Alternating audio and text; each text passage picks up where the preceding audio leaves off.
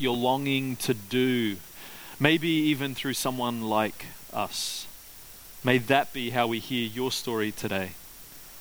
So come, Holy Spirit, we need your help with that. Come, Lord Jesus, and show us this living picture in a way that we can step and walk into it. Come, Father, and would you assure us of your love and your promises to us that always outrun our mistakes, our failure, our pain, our past, our wounds, our everything. It's in your name that we pray, Jesus. Amen. Amen.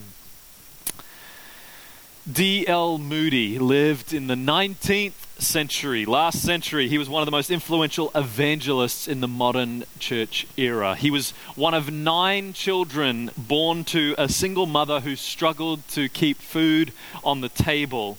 A shoe salesman to help contribute to the family. He got a job as a shoe salesman with only a 5th grade education. So only went to 5th grade at school. He came to faith at the age of 17 and shortly thereafter began preaching to overlooked and marginalized teenagers. And he went on to travel the world, drawing crowds as large as 30,000 to hear some of his sermons. Many consider him to have been one of the greatest evangelists of the 19th century. And while the fruitfulness of his ministry really speaks for itself, his methodology as an evangelist was neither innovative or impressive. You see, we often think about, we've become familiar with these surges in evangelism where we've seen loads of people coming to faith in Christ and giving their hearts to him. You know, we've seen the lost being found and the outsider coming in and new children being born into the family of Jesus. And oftentimes we've seen those as the result of some kind of new innovation or new technique or strategy, right? Like, think, for example, of like the Jesus film or the Alpha Course, like we heard earlier, or a weekend revival or a church-sponsored short-term mission trip. And that's just the tool that kind of spearheads some amazing move of evangelism. And that's usually, you know, the novel kind of method somewhere at the center of the explanation of why it seems evangelism is working, for want of a better word, right? Moody's life and ministry, though, is like a complete exception to this rule. His entire strategy was prayer. That's it. A story that many have told before is that Moody famously carried a list of 100 names in his pocket every day of his adult life. 100 names of his friends and family members. 100 names of people who he was in close proximate relationship with who had no relationship with Jesus.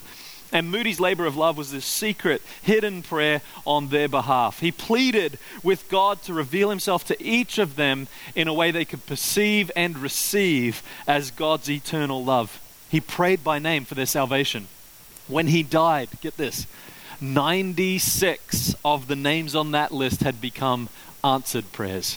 Had come to faith in Jesus. 96. I don't know about you, but a 96% success rate when it comes to prayer, that's pretty good, right? I'd take those odds any day of the week. Anyone else? You know?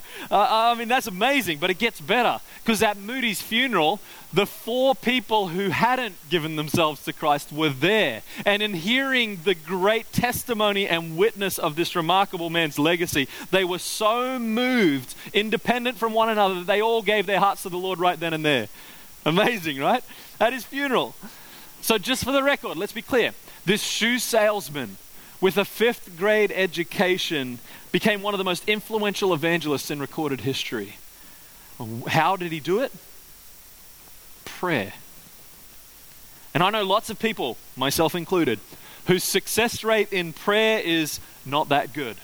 I know lots of people, myself included, who have a low stamina in praying for the lost. I mean, we get inspired by these stories like Moody and maybe, you know, we draft our own little list and we put it in our own pockets and we carry it around for a few days or maybe a few weeks. But eventually the ordinary mundanity and the more urgent demands of life drown it out, and that list we thought we might carry to our memorial service is discarded within a few days or weeks.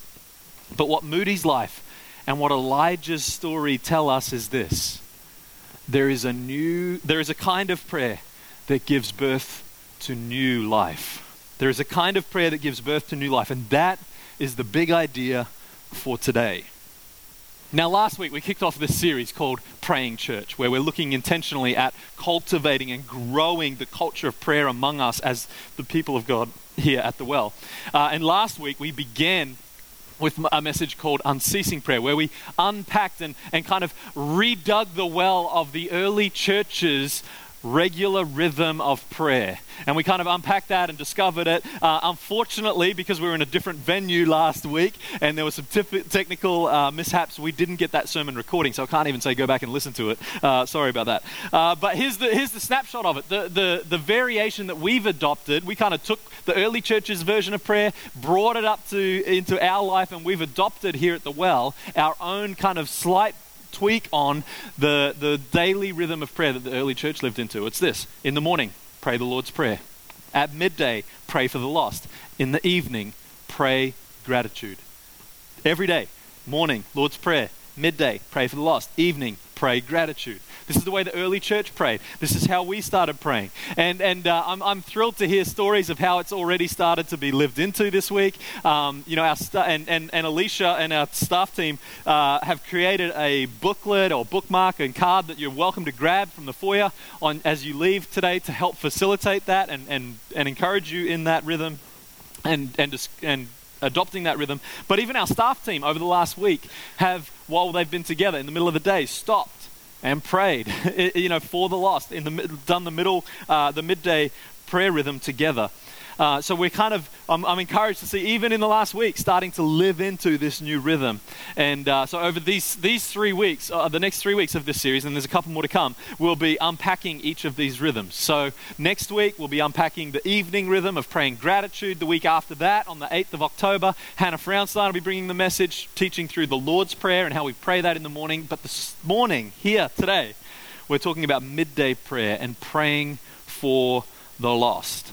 And I just want to credit Tyler Staton and his book, Praying Like Monks, Living Like Fools. Phenomenal book on prayer. If you've not read it, I commend it to you. It's really shaped a lot of the thoughts and the thinking around this morning's teaching in particular, but really the series as a whole. So if we're going to get anywhere today, though, we need to begin first with defining a few terms. So I know it's horrifically out of style to speak of anyone as lost, right? So for some people, that's got this ring of superiority to it and maybe some type of savior complex, but I think actually it's language that's worth redeeming. And the reason for that is because there's words that are common in the church today, like evangelism, that may send a chill down the spine of some believers. And that's because we live in a culture that's very suspicious of salesmanship and very thirsty for authenticity, right? And so we hear a word like that and it rings of these sales tactics. And so if a word like evangelism is a difficult speed bump for you, then throw it out and pick a different word. That's okay. It's a word that doesn't actually appear in the pages of Scripture in the form that it is. It's drawn from the word for good news or gospel in the Greek, but it's not in this form, shows up anywhere in the Scriptures. So just pick a different word and keep going. Move on. Lost, though, is in a different category. Lost is not church language. Lost is Jesus' language. And therefore, I think it's worth redeeming. And personally, I've come to actually find Jesus' use of the term lost as his preferred term really helpful for those who are out of relationship with him. Lost, meaning searching for home, for safety, for rest, but not sure where to go.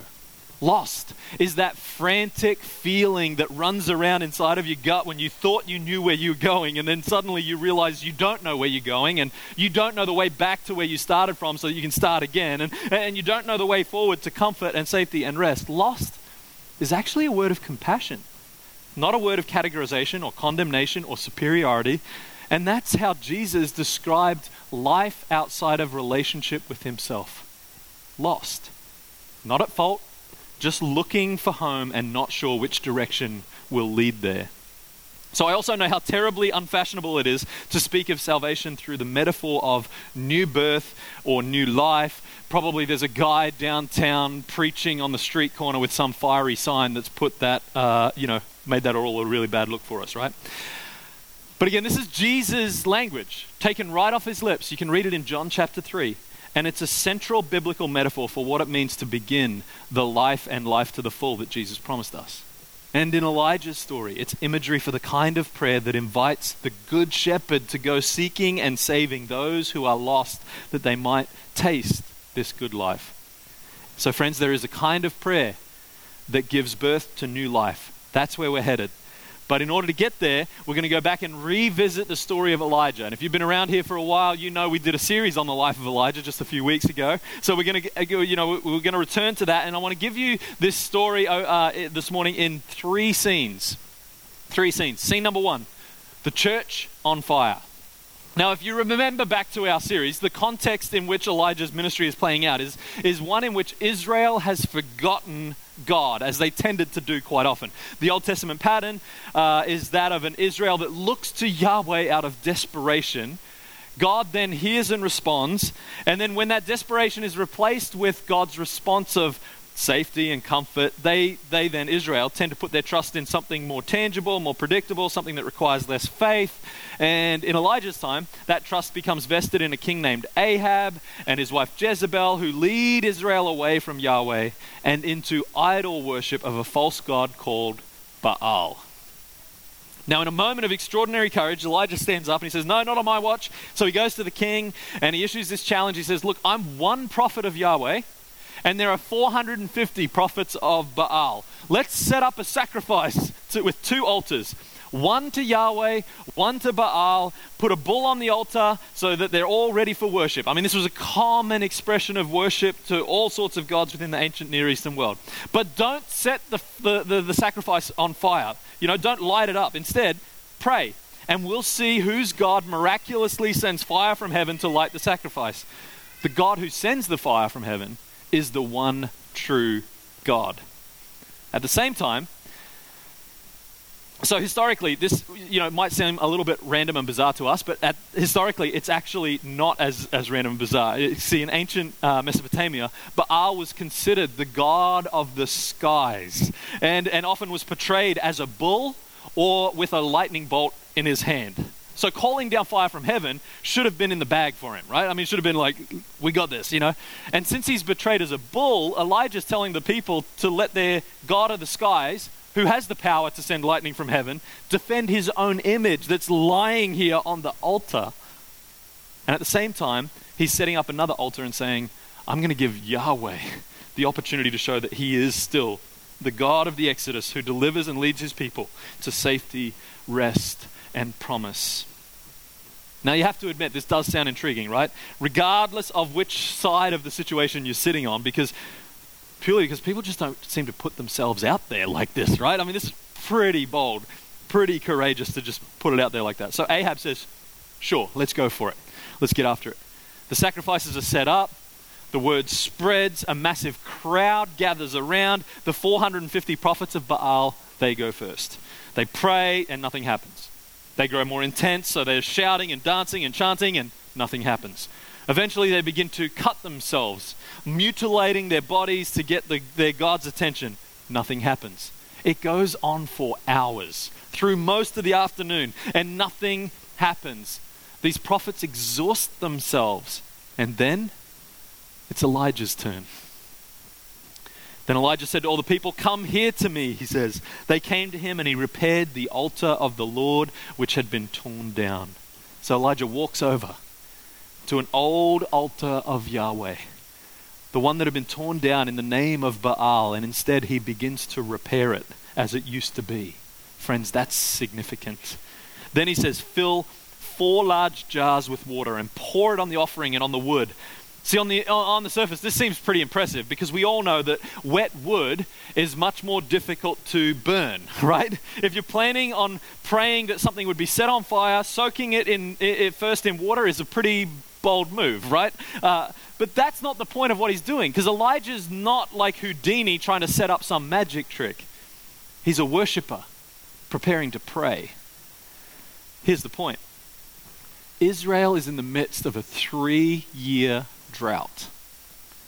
Not a drop of rain has fallen in more than 1,000 days. That would be an issue today if that were to happen in our situation, right? We'd see agriculture limited, we'd see wildfires breaking out more. It would alter our ecosystem, right? But in an agrarian society without a sophisticated trade system between nations, this is economically devastating. People are literally starving to death, and even a change in policy by the political leaders of the day couldn't fix it. That wouldn't change things. And so in the midst of a drought, think about it. What is the most prized possession? I heard someone say water. You're onto it. You're going someplace. That's good, right? They need water.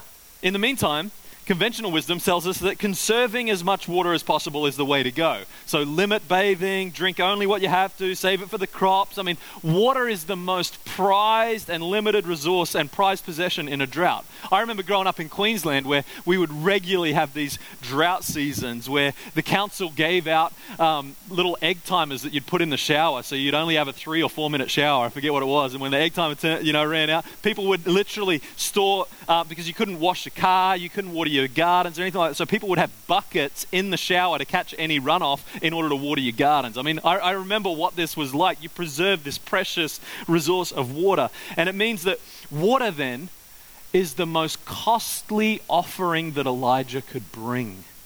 So he places not only his own reputation before God and this crowd, but actually his own livelihood and security and their livelihood and security, right?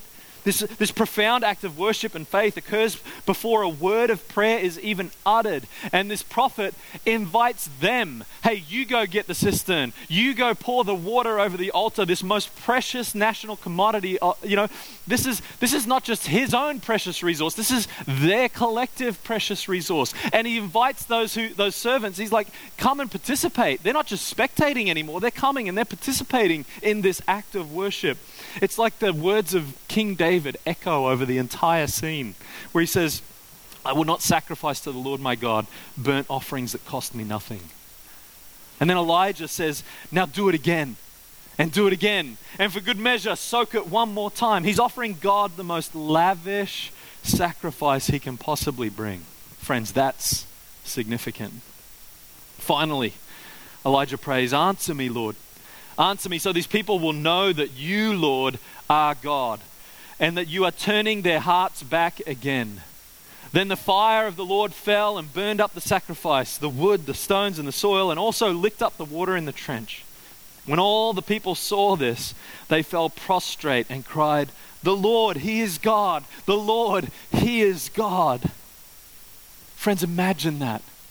Just bring to mind right now in your own life that family member, that friend, that co-worker who you perceive to be the farthest away from God. The one that maybe you don't even bother to pray for anymore. The one you don't even consider inviting. The one before whom you've maybe actively avoided talking about faith altogether. Imagine that person sitting next to you on an otherwise normal, sleepy Sunday morning. Only this day, as you start singing together in worship, they fall to the ground and begin screaming out loud, the Lord, He is God. The Lord, He is God. Right? I mean, can you imagine witnessing something like that? A visible manifestation of God's presence followed by people who had been hostile to God falling face down in worship before Him. Can you imagine it? I mean, imagine if that happened in church here this morning. I'm sure maybe you'd leave here feeling somewhat pleasantly surprised with your worship experience. Right? I mean, it seems fair to say that the church has just caught fire. But that's not the end, it's just the beginning. And what I'm about to say might surprise some of you, because the truth is, God doesn't dream of the church on fire. And this isn't the climactic moment of Elijah's story. It'll make sense if you know the end. So let's skip ahead from scene 1. We'll go all the way to scene 3, and we'll come back to the middle later. Scene 3, the city reborn. Basically, Elijah confidently goes before the king and he says, go and celebrate. Slaughter the fattened calf. Fire up the barbecue. Uncork that bottle you've been saving, because God is about to give you a reason to celebrate. And the God you just saw light the drenched altar with holy fire, He's now going to provide sustenance for the whole city.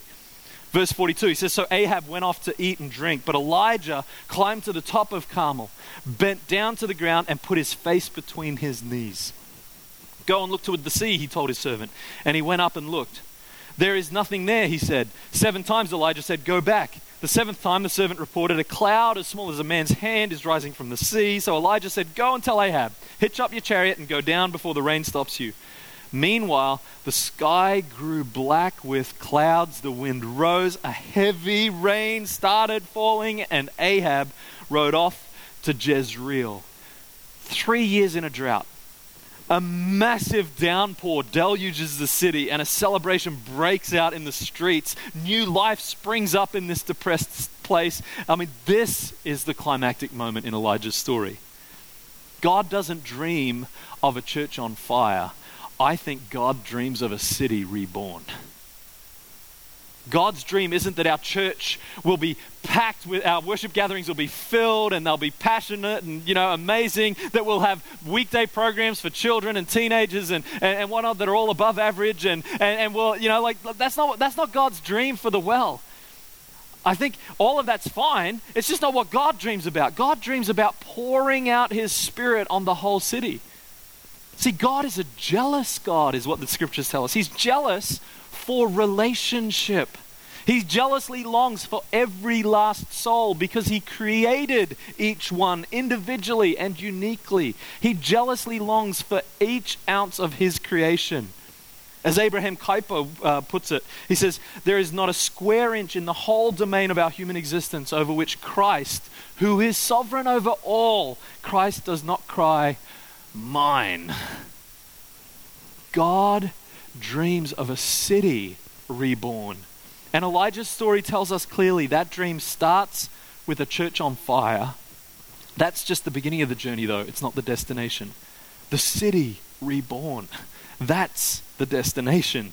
The journey between the starting place and the destination is long and it's winding and not without a significant detour. That's why the beginning and the ending aren't enough. We must go back to the middle and talk about scene 2 and take it seriously and practically. Scene 2 is the mountain of prayer.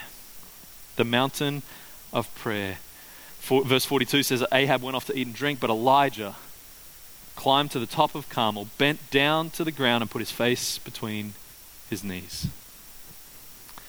He hikes up to the top of the mountain, takes in the view overlooking this desperate city that God loves, and he prays like this. It says Elijah bent down to the ground, put his face between his knees. Now, that's an odd posture for prayer. The scriptures talk about lots of different physical postures for prayer. They talk about laying prostrate on your face down, like fully spread out before the Lord in prayer. They talk about standing with your hands raised in prayer. It talks about kneeling in humility with prayer, but kneeling with your head between your knees? This is something we don't see other places. And here's a little tip for when it comes to reading the scriptures. Whenever you see a detail that seems a little bit odd or gratuitous or strange, lean in and pay some close attention to it. Because my experience is I'm more and more convinced there's very few unimportant details in the Bible. Actually, taken the Bible is different than most other things that we read in the sense that it's written in a way that seems like the author is just trying to keep up. They're frantically writing, trying to keep up with everything that happens. It's not like most writing that we have today where a novelist would revise and revise and revise and edit and edit and edit, to get the perfect thing down. No, this is like kind of frantically, like for example in 1 Kings we're told, then the fire of the Lord fell and burned up the sacrifice. Well, that's enough for us to get a picture, but I don't know about you. I'm like, there's a lot more I'd like to have included in that statement. You know what I mean? Like, there's a lot more I'd like to know about how that played out. But you can imagine how, like, a novelist might write that. They might be like, and then the fire fell and the flames licked their way across the splintered oak like someone had just put on the cha-cha slide at a Pakia wedding reception. Hey? Something like that? So why this detailed description of Elijah's abnormal prayer posture? Because it tells us something important. To pray for the city, biblical scholars suggest, Elijah metaphorically gets into the position of a woman in labor beginning to push. I know, it's graphic. Even the New Testament writer James, referring to this event, he called it fervent or effectual prayer. More recently, this laborious method of praying is commonly referred to in black churches as travailing prayer. Have you heard this? Or in other traditions as contending prayer. Whatever you call it, here's the point. There is a kind of prayer that gives birth to new life. You see it? This is a biblical theme that we don't have time to fully develop. It's just the kind of prayer that gives birth to new life. And this is the sort of prayer God loves to answer. He loves to answer prayers for new life, prayers for salvation. God doesn't only dream of a church on fire, he dreams of an outpouring, a city reborn. A mountain of prayer, it seems, is the only way to get from one to the other. But if you ascend the mountain of prayer, proceed with caution, because here's the bit you likely already know by experience, is that prayer for the lost is both slow and unglamorous. Prayer for the lost is slow. See, Elijah, he prayed for fire once, but he prayed for rain 7 times. The sort of prayer that gives birth to new life is slow.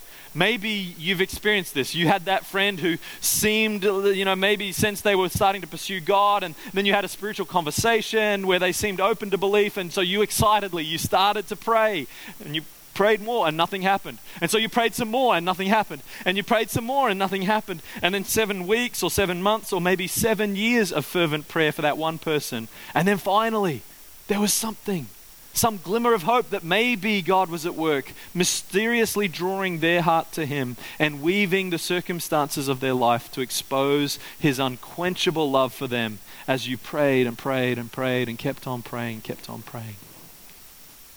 It reminds me of when our daughter Evie was born, our eldest Evie. We had longed and prayed for a child, a long time. And then there's the long labor, the long pregnancy period, where you're waiting it out and, all that kind of stuff. And then that day comes when the contractions start and you call the doctor and they confirm, yeah, it sounds like you're going into labor. Yeah. Just walk some more, drink lots of water, get some rest, walk some more, all this kind of stuff, right? And for Jamie, this labor and delivery was long and drawn out. I'm talking 36 hours long of labor and delivery, right? The pain and the agony that she went through, I remember looking at her and going, man, there's no way she's ever going to want to do this again, right? And then we met Evie. And even after the 36-hour birth, it was worth it, right? The worst moments from labor had brought this joy of the new life into our world, right? Whatever she went through, like this girl, this little lady who is now part of our life, who so far had only caused her incredible pain and agony, had greatly inconvenienced our sleep patterns, and promised to be entirely dependent on us for a number of years, was so worth it, right? Jesus actually talks to this in John chapter 16. He says, when her baby is born, she forgets the anguish because of her joy that a child is born into the world. New life requires labor. It requires laboring in prayer, but the joy of salvation always far outweighs the preceding pain, struggle, and persistence. Plenty of people have been inspired by D.L. Moody's list of 100 people. Far fewer people continued to pray after the inspiration wore off. If you want that kind of legacy, you've got to live that kind of life. Birthing prayer is slow. And prayer for the lost is unglamorous. Think about it. Calling down fire from heaven would have won Elijah all kinds of public admiration, right? There must have been stir in the crowd. They would have been talking about his name up and down the street all day long. You know what I mean? Praying for a downpour in the city, though, was secret labor. It was unseen. It was unglamorous. He sent Ahab away and he went up the mountain, right? It wasn't the public spectacle of fire it's the secret labor of prayer that we're told to imitate. And there's one moment actually where Jesus' disciples in the New Testament seem interested in recreating Elijah's fire spectacle. It's in Luke chapter 9. It says, when the disciples, James and John, saw this, they asked, Lord, do you want us to call down fire from heaven to destroy them? And then Jesus turned and rebuked them. Then he and his disciples went to another village. That's like a firm and strong, straightforward, nope, this way. That's great, right? I love it. And see, here's the truth is that it's in the secret, unglamorous part of Elijah's life that we are biblically instructed to imitate. James 5 says, the prayer of a righteous person is powerful and effective. Elijah was human, just as we are. He prayed earnestly. That's that word, earnestly, fervently, contendingly, travailingly, that it would not rain, and it did not rain on the land for 3.5 years. Again he prayed, and the heavens gave rain, and the earth produced its crops. See, friends, we have an appetite for spectacle, but God has an appetite for new life. We can't resist public spectacle. We love it. But God can't resist the secret labor of prayer. Plenty of those in church today would say, man, I want to be there when the fire falls. I want to see revival break out. Bring on the signs and wonders. Let's have it, But far fewer are ready to labor in secret prayer in that hidden place because it's not glamorous. But James tells us it is powerful. It is effective. And God wants the church on fire because God dreams of the city reborn. God is delighted by a growing passion for worship within a church community. Elijah repaired the altar before calling for fire. God is glorified by instances of costly sacrifice, pouring out those cisterns of water over the altar during a drought. And in those instances when the church gathers in worship to pray and the fire falls, Jesus, we can imagine, is there dancing with this huge supernatural smile stretched across his face. God ignites the church because he's jealous and longing for the city. And Elijah's story and James's call to participation in prayer are invitations for us to be found by God on the mountain of prayer, to join the Holy Spirit in groaning for new life. It requires us to be persistent and single-minded and to develop an acquired taste for the unglamorous. To accept this invitation requires us to display this stubborn willingness to pray through the waiting. A supernatural labor of willful agony, or in the words of the saints, to carry the prayer burden for the promise of new life. See, every great move of God in church history, every revival and awakening seems to follow a common pattern, the pattern of renewal. The church catches fire, leading to an increased priority of prayer, resulting in an outpouring of the Spirit on a city. You don't get to jump straight from scene 1 all the way to scene 3. We've got to walk through scene 2, and we must do it together, friends. What stands between a church that is alive and a downpour on the city? It's the mountain of prayer. So, is there a practice to get that into my life? If you're a traveling executive or as a shift worker or a stay-at-home parent or a student or someone who works multiple jobs with no predictable pattern to your week, the answer is yes. We've developed it. We've called it the Well Church Daily Prayer Rhythm. It's that simple. And bedded into this is this midday pattern of prayer, of praying for the lost. Do you mind putting that up, Anna? And not the lost in some abstract sense, but the lost in terms of those specific people. Those faces and names who you know, who you're in close and proximate relationship with, your friends or your co-workers or your family members, that in the middle of each day you would pause and pray for them every day. For 30 seconds, could be for 5 minutes, it could be for 30 minutes, it could be for an hour, it doesn't matter. It's not about the duration, it's about the rhythm. See, here's the thing.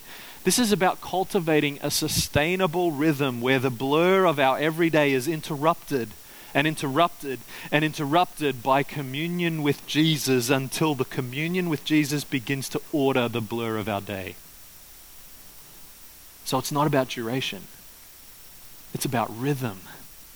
And we've offered these tools, the prayer guides, we've got the booklets and the cards out in the foyer. I encourage you to grab one of those as you go. There's the 24/7 Prayer International have developed a prayer app. They're the ones who did like Lectio 365 that we've talked about a few different times. I love it, it's great. But they've also developed one called In a Room, which follows this daily pattern throughout the day, each morning, midday, and evening. And like I said, our staff team have taken the chance to stop in the middle of the day, pray for the lost.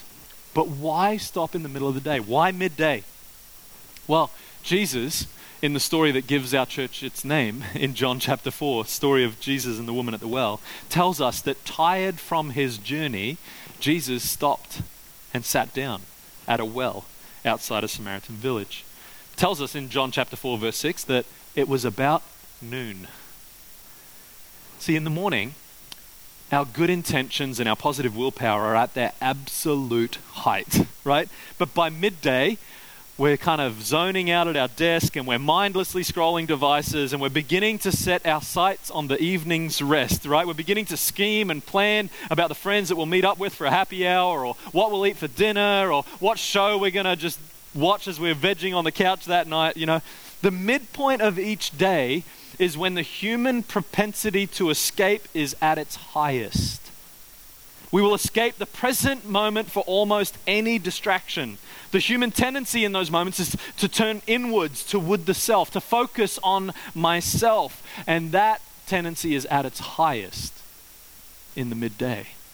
All the way back in the 4th century, one of the most famous of the Desert Fathers, a guy by the name of Evagrius, he had a term for this. He called it, this tendency in the middle of the day, he called it the noonday demon.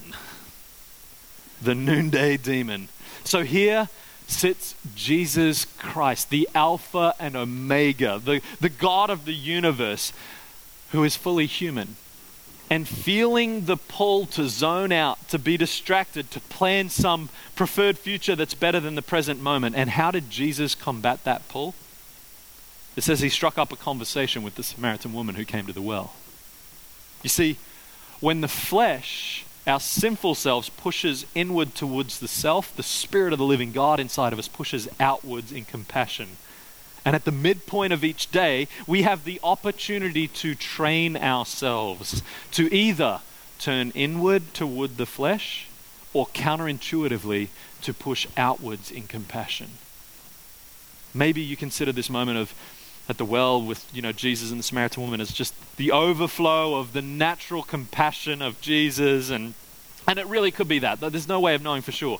But some biblical scholars have actually imagined that Jesus was taking this compassionate action in spite of his feeling so exhausted, he's worn down, his low emotional bandwidth, and that this is less some unconscious overflowing of compassion from Jesus and more a conscious and counterintuitive choice that he's making.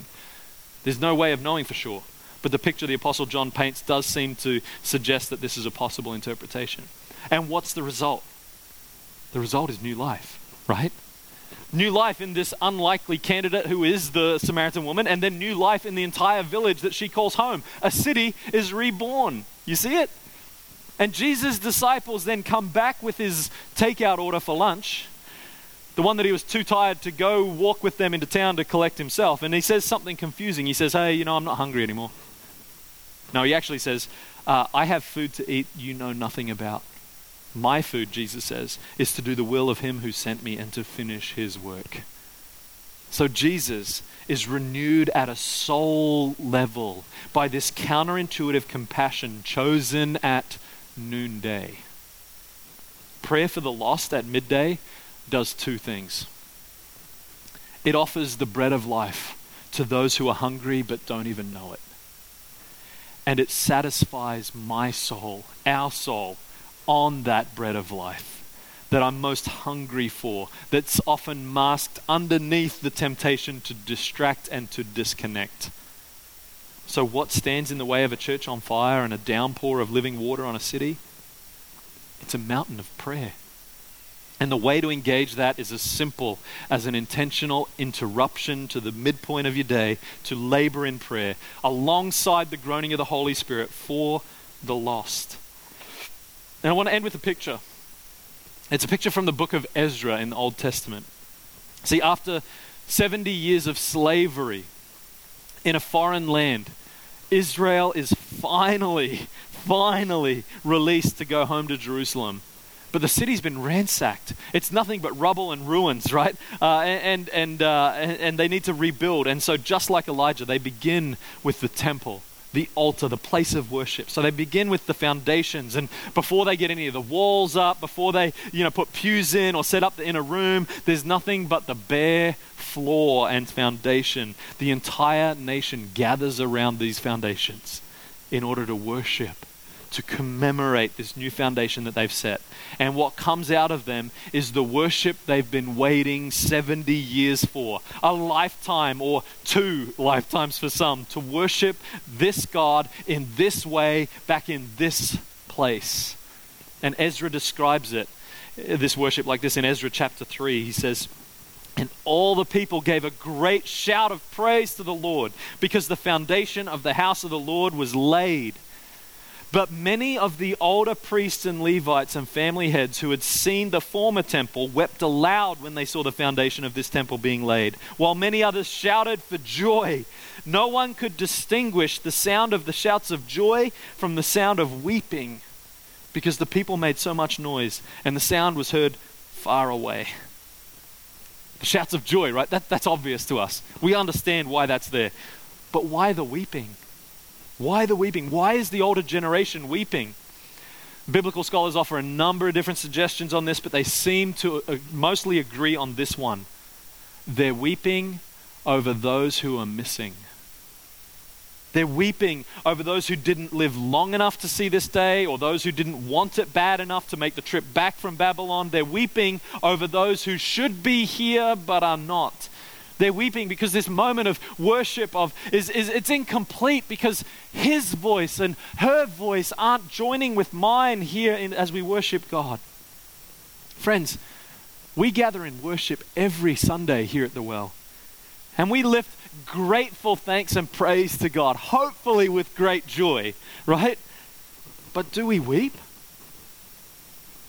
Do we weep over those who are missing? Do we weep over that coworker who you've never even thought to invite? Do we weep over the family member who would have been interested by now if they were ever going to be interested? Do we weep over the neighbor who's nothing more than acquaintance to us, but we've never considered that actually the Spirit might be as active there as in a moment of response here at the front of the stage? Do we weep over the voice who is missing when we gather in worship? Friends, I've got to be honest. I look around our church and I hear the sound of heavy rain starting to come. I see like that small cloud starting to come up. I look around and the journey that many of you are on in following Jesus is amazing. And I want to encourage you and say, go for it, go hard. You're making costly sacrifices. You're making intentional decisions to interrupt the normal flow of your life in order to prioritize the following of Jesus with your life. And I say yes and amen. I'm cheering you on, 100% for it. It's amazing. But I wonder, friends, if in the midst of this, we might have overlooked something. That we're not supposed to go alone, that God's placed us in a region for a reason. Here in Ototahi, Greater Christchurch region, the latest stats are showing that our greater region, if you include the Lincolns and the Rollerstons and the West Mountains and the Darfields and the Waimacs and the surrounding area, they're saying somewhere between 650, 680,000 people now live here, of which 7 or 8% have some kind of live and active faith in Jesus Christ and connection to a local church. That leaves over 600,000 people in our backyard, in our patch, who don't yet know Jesus. And I wonder if the invitation to us this morning, friends, is to pick up the prayer burden, to pray for those 600,000. You don't have to carry 600,000 names in your pocket, but boy, you know some. Your family members, your friends who maybe this morning God is saying, that's it for you. Pick them up, carry them in prayer. And may we live into this moment where we begin to see this chorus rising up amongst us, this chorus of joy and weeping that's mixing together in a song of praise that's loud and indistinguishable, and that we might begin to see this outpouring of living water over our city and our region to the glory and fame of Jesus Christ our Lord. May that be so. We celebrated baptism at 9 a.m. service, and that was cool with Dan. But we also celebrated baptism 2 weeks ago, and you guys don't know this, so I wanted to share this story. There's a guy who's not part of our church, but he's a friend. Someone in our church has like a family friend who kind of knows this person. He was in his 60s, and he had a terminal illness. He was on his deathbed. Came to faith in Jesus on his deathbed in hospice. And his dying wish was to be baptized. Well, he was physically unable to leave hospice and unable to come to a church and whatnot. So Pastor David went along 2 weeks ago, went along and baptized this guy on a Saturday afternoon in his hospice bed. Baptized him in the name of the Father and the Son and the Holy Spirit, pouring water over his head. Family had gathered round to celebrate with him. Amazing moment, right? And that was on a Saturday afternoon. He passed away on the following Tuesday. Here's the most remarkable thing of that story, I think. While we celebrate and rejoice in this man coming to know Jesus and being baptized, and amazing gift, his mother was there in the room. 90-year-old godly woman who'd been praying for her son to come to know Jesus for 60 years. God works. Amen? And she got to then experience his first communion with her right there in that room just a couple weeks ago. Thanks be to God. And I wonder, friends, it's like it took him till the end of his life, but he lived in the wake of his mother's prayers all those 60 years. And I just wonder, friends, whose prayer wake are you living in? And who might live in the wake of your prayers? So let's pray. Lord, I do thank you that you are always working and moving and speaking. And Lord, even now I pray you be putting those in our minds and in our hearts. Just emblazon them on our souls. Those who you are asking us to carry in prayer. Those who you are jealous for. You are longing to see come to know you. And Lord, would you develop in us a sustainable rhythm that interrupts our days every day for communion in and with you.